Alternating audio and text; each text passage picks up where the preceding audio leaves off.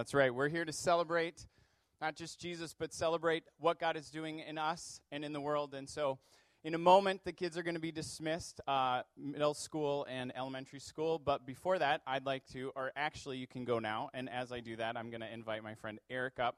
Eric and I met a little over 10 years ago at Covenant Pines Bible Camp. Since then, Eric has become the Children and Family Director at Bloomington Covenant Church. And most recently, he just took a group of students down to this thing called CHIC, which is Covenant High in Christ, C-H-I-C, not C-H-I-C-K.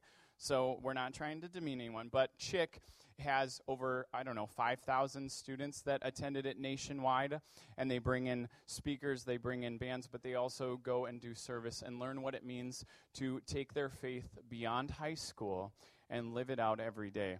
And so I'm excited to hear what Eric has to say to us today. So, Eric. Thanks, Rob. Well, it's really good to be here. I really appreciate Rob's invitation. Church plants are really fun. I grew up in the Covenant. I grew up at a church that has actually recently closed. It was a Covenant church for about 109 years. And I grew up there from like second grade and through high school. Through the years when I really struggled with my faith and ended up going to a church in college by my roommate's sister's prompting and demands that we return to church. And I ended up going to a church called Emmanuel Tabernacle, which is a Church of God in Christ. It was a totally unfamiliar territory for me. But this is a church, ironically, that was Bethany Covenant's first building when they were first planted as a church. And this church took it over. And this church taught me a lot about celebration. It taught me what it looks like. This was a church that had, sometimes on a Sunday, had a choir of about 13 people that sounded like 55. It was incredible. And the preacher, the bishop, would preach and stomp his gator skin shoes and break out into song on their Hammond organ. You get the picture. If you've seen a movie, it was kind of like that. If you've seen a movie with that, it's kind of like that. But I grew up around storytelling, and that's what kept me in church as a young kid. That's what actually made me interested in sermons when I was a child. I wanted to hear stories about real people's lives, and I wanted to hear stories that really happened in the Bible.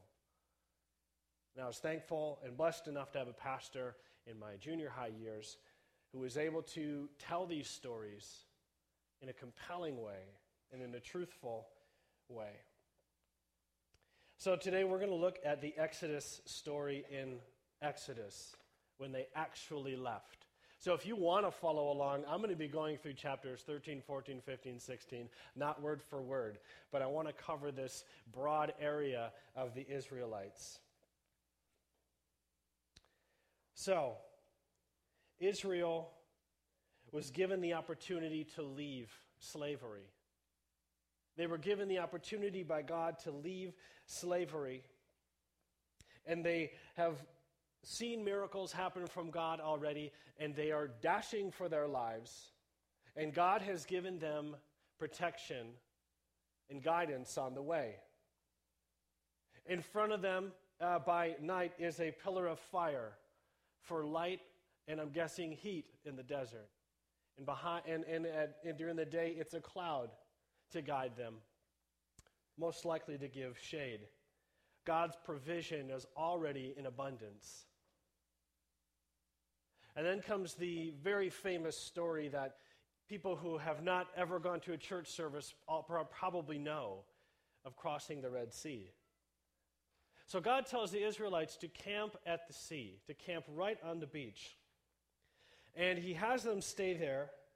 And while they're camping there, the Israelites look up and see Pharaoh's army in pursuit.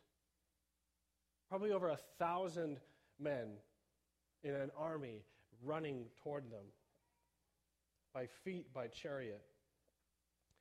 So once Israel looks up and they see this pursuit and they cry out to God and to Moses, they say, "Is this the grand plan? Is this it, to come and die in the desert? Does Egypt not have enough graves? It'd be better to be a slave." Given the information at hand, the surroundings, their present reality, this is the only plausible future that they can come up with. It's a bleak one. And here's Moses' response. He says, "Don't be afraid. Stand firm, and you will see the deliverance the Lord will bring you today. The Egyptians you see today, you will never see again. The Lord will fight for you. You need only to be still." So I studied that this week. I see Moses is expecting to fight and to win. But God has a greater plan in mind. One that requires no planning from Moses or Israel, and something far more magnificent than a battle. I'm really tall, so I'm just going to bring this up. God responds, "Why are you crying out to me? Tell the Israelites to move on. Moses, take your staff in your hand. Reach out over that sea behind you, and I will divide the water." At that point, the angel of God leaves the camp of Israel, and the cloud that is protecting them by day also leaves from in front of them and moves to the back. A rear guard, and a cloud to keep Egypt in darkness and give Israel the light of day. God begins to stir his plan. Moses takes his staff, and he looks out at impossibility, hopefully expectant enough to extend his hands over the sea. Along with all of Israel, he begins to witness God do the incredible. Scripture says this, all night long, the Lord blew a strong wind from the east that separated the sea in two. They watched this, and they felt this, and they heard this all night long. When you watch a movie or some picture, it's like this instantaneous, arms go out, sea is separated, and it's done with. And for me, when I read this, it's not quite that instantaneous. All night long, the wind blows in and it separates the sea. They watch this unfold before their eyes. And part of me still has wonder, and I love that sometimes there are things left out of Scripture that just pique my curiosity. Did they see the end? Did they see the other side when they started to walk through? I don't know. Did they see a little bit of an opening and begin to walk, trusting that the rest of the water would also be parted? I don't know.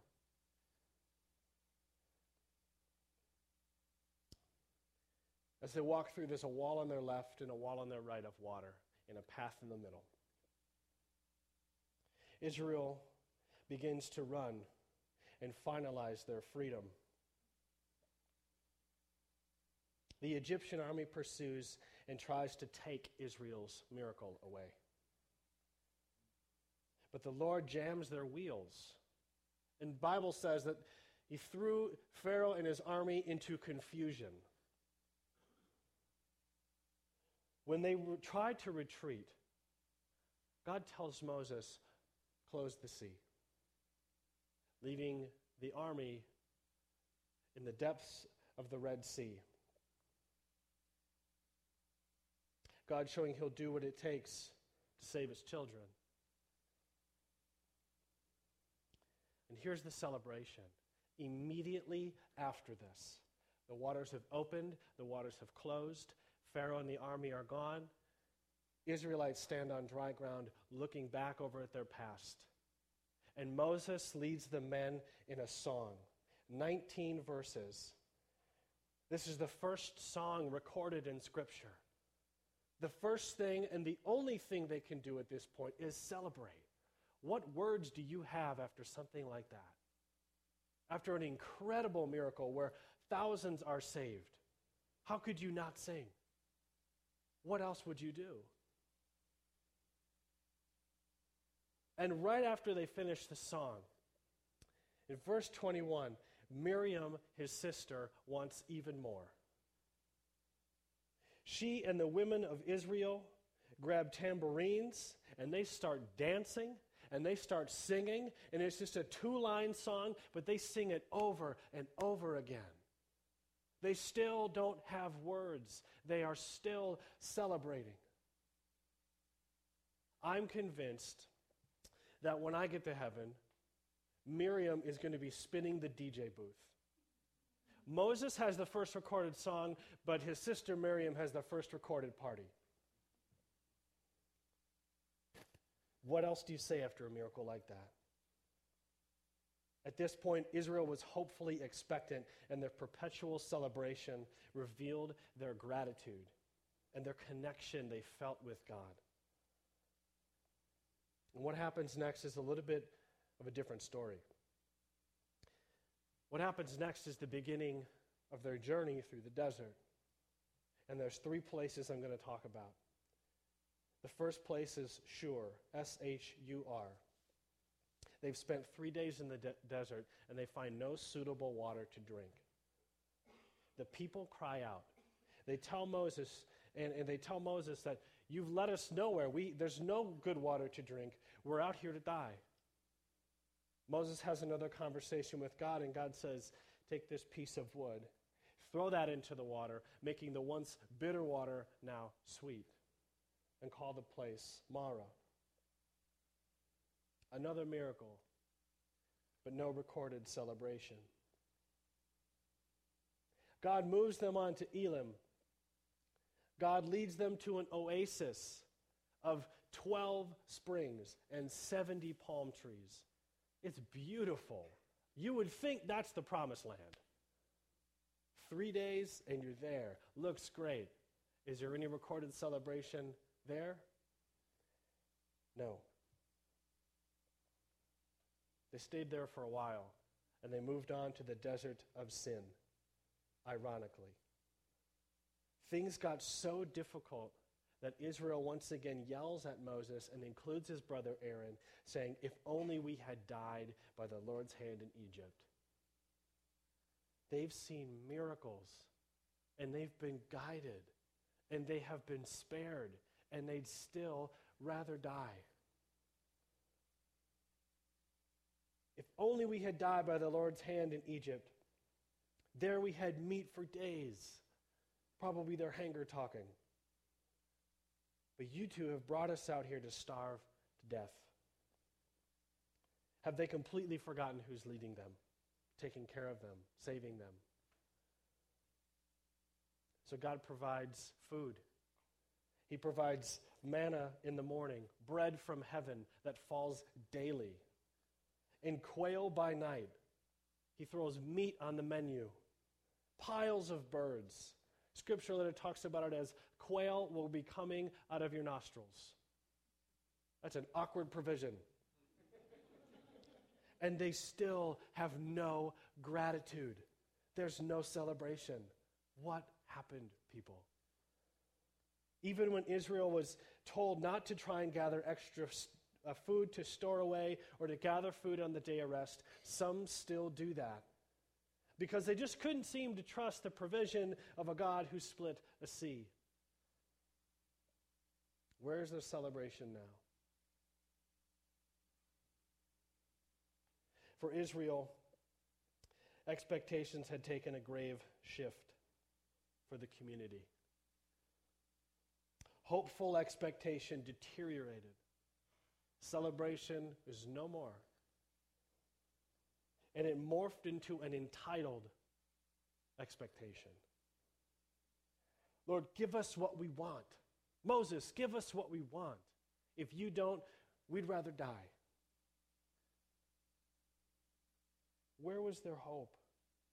Where was their singing and their dancing? Where was their singing and their dancing when the Lord promised provision?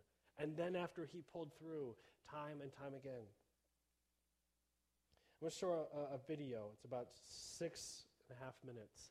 I'm going to warn you, this involves an eye surgery. So if you don't do well with looking at eyes underneath a needle, you could just close your eyes for that part. When they start coming into the medical, you'll see everybody dressed in OR gear. Just close your eyes. But this video is worth it.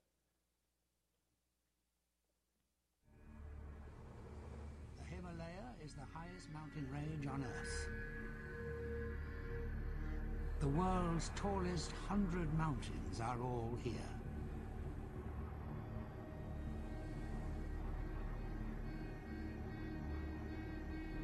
And within these peaks live 70 million people, many at altitudes that pose a threat to the human body.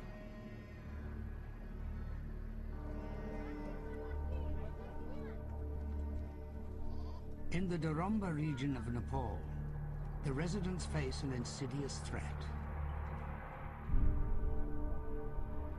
Dangerously high levels of harmful UV rays pierce the thin mountain air and burn people's eyes.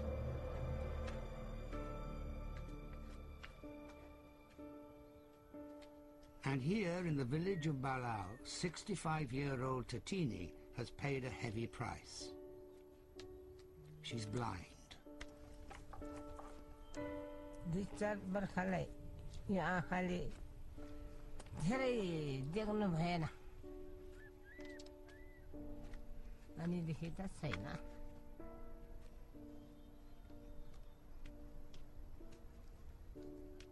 रोएर पनि के गर्नु हाँसेर पनि के गर्नु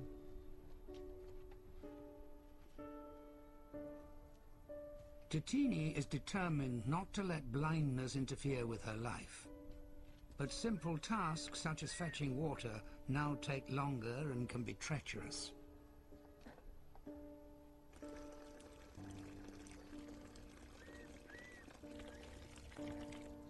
Her blindness is caused by cataracts, a fogging of her lenses exacerbated by the intense mountain sun.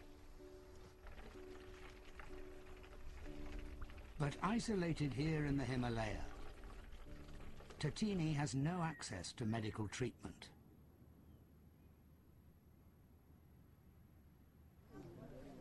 Fortunately, an answer to her prayers may be just around the corner. From Kathmandu, Dr. Sanduk Ruit has pioneered a method of eye surgery that he brings to the remote corners of the Himalaya.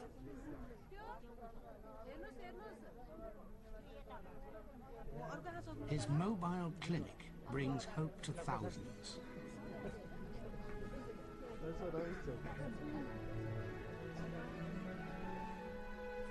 And today, Tatini is setting off to join them.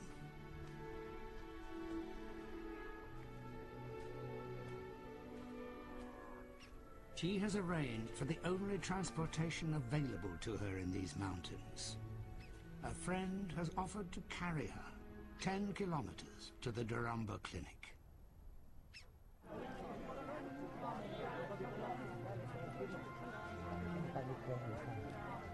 While Dr. Ruit's success rate is high, there is still a strong chance that Tatini's eyes are too far gone to be saved. He makes no promises.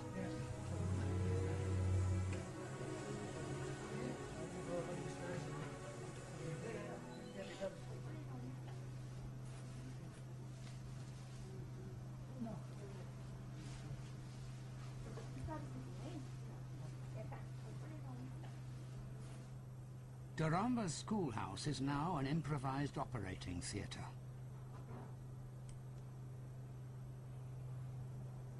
It takes Dr. Ruit just half an hour to remove Tatini's fogged lenses. He then replaces them with a synthetic lens he manufactures himself. In the West, this operation could cost $8,000. But funded by charity, Dr. Ruit doesn't charge his patients a single rupee. With surgery now complete, Tatini can only wait.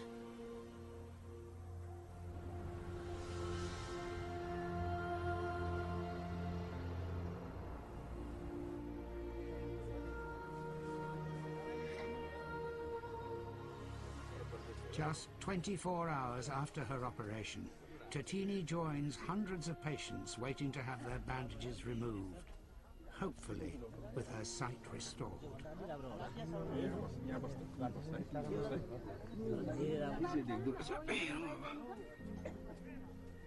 For Tatini, this is the moment of truth.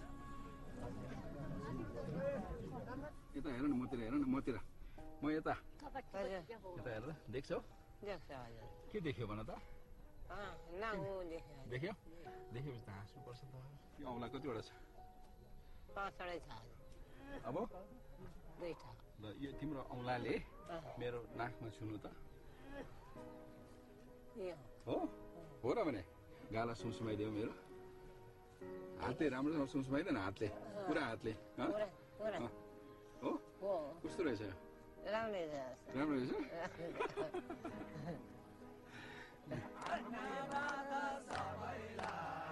For the first time in 3 years, Tatini can see. मेरो आशीर्वाद लाभ डाक्टरले खुसी लाग्यो नि कति खुसी लाग्यो त पराङ्ने अब यति संसार देख्न पाएँ नि हजुर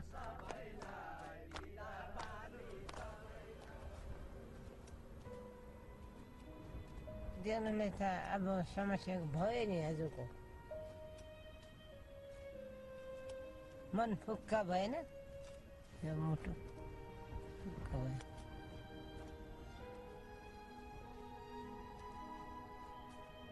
In the Himalayan foothills, modern medicine is helping prolong the lives of the people who live here. I love Tatini, and I want to be like Tatini. She had so much faith to just keep going even though she was blind.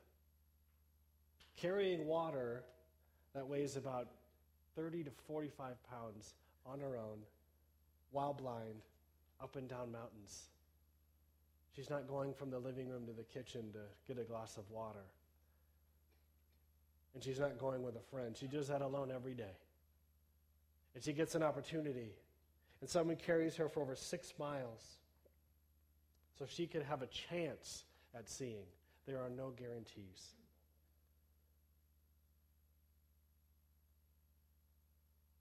Tatini was dealt great difficulty. And there's not a glimpse of entitlement in her.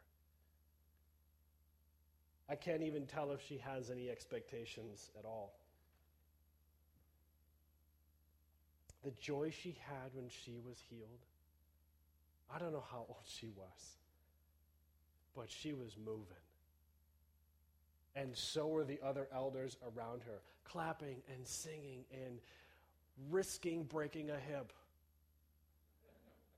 That did not look like firm ground all the time. Dancing and singing and praising. She had so much hope, so much hopeful expectation for her future. No entitlement. I feel entitled when I'm missing fries in my order. It's silly. It's laughable. What kind of expectation do you have from God? Is it hopeful or is it entitled? It won't take very long for your gut to tell you the truth. Our kind of expectation reveals our current relationship status with God. And it shines light on how we view not only our life circumstances, but also how we believe God will respond. We need more people like Tatini.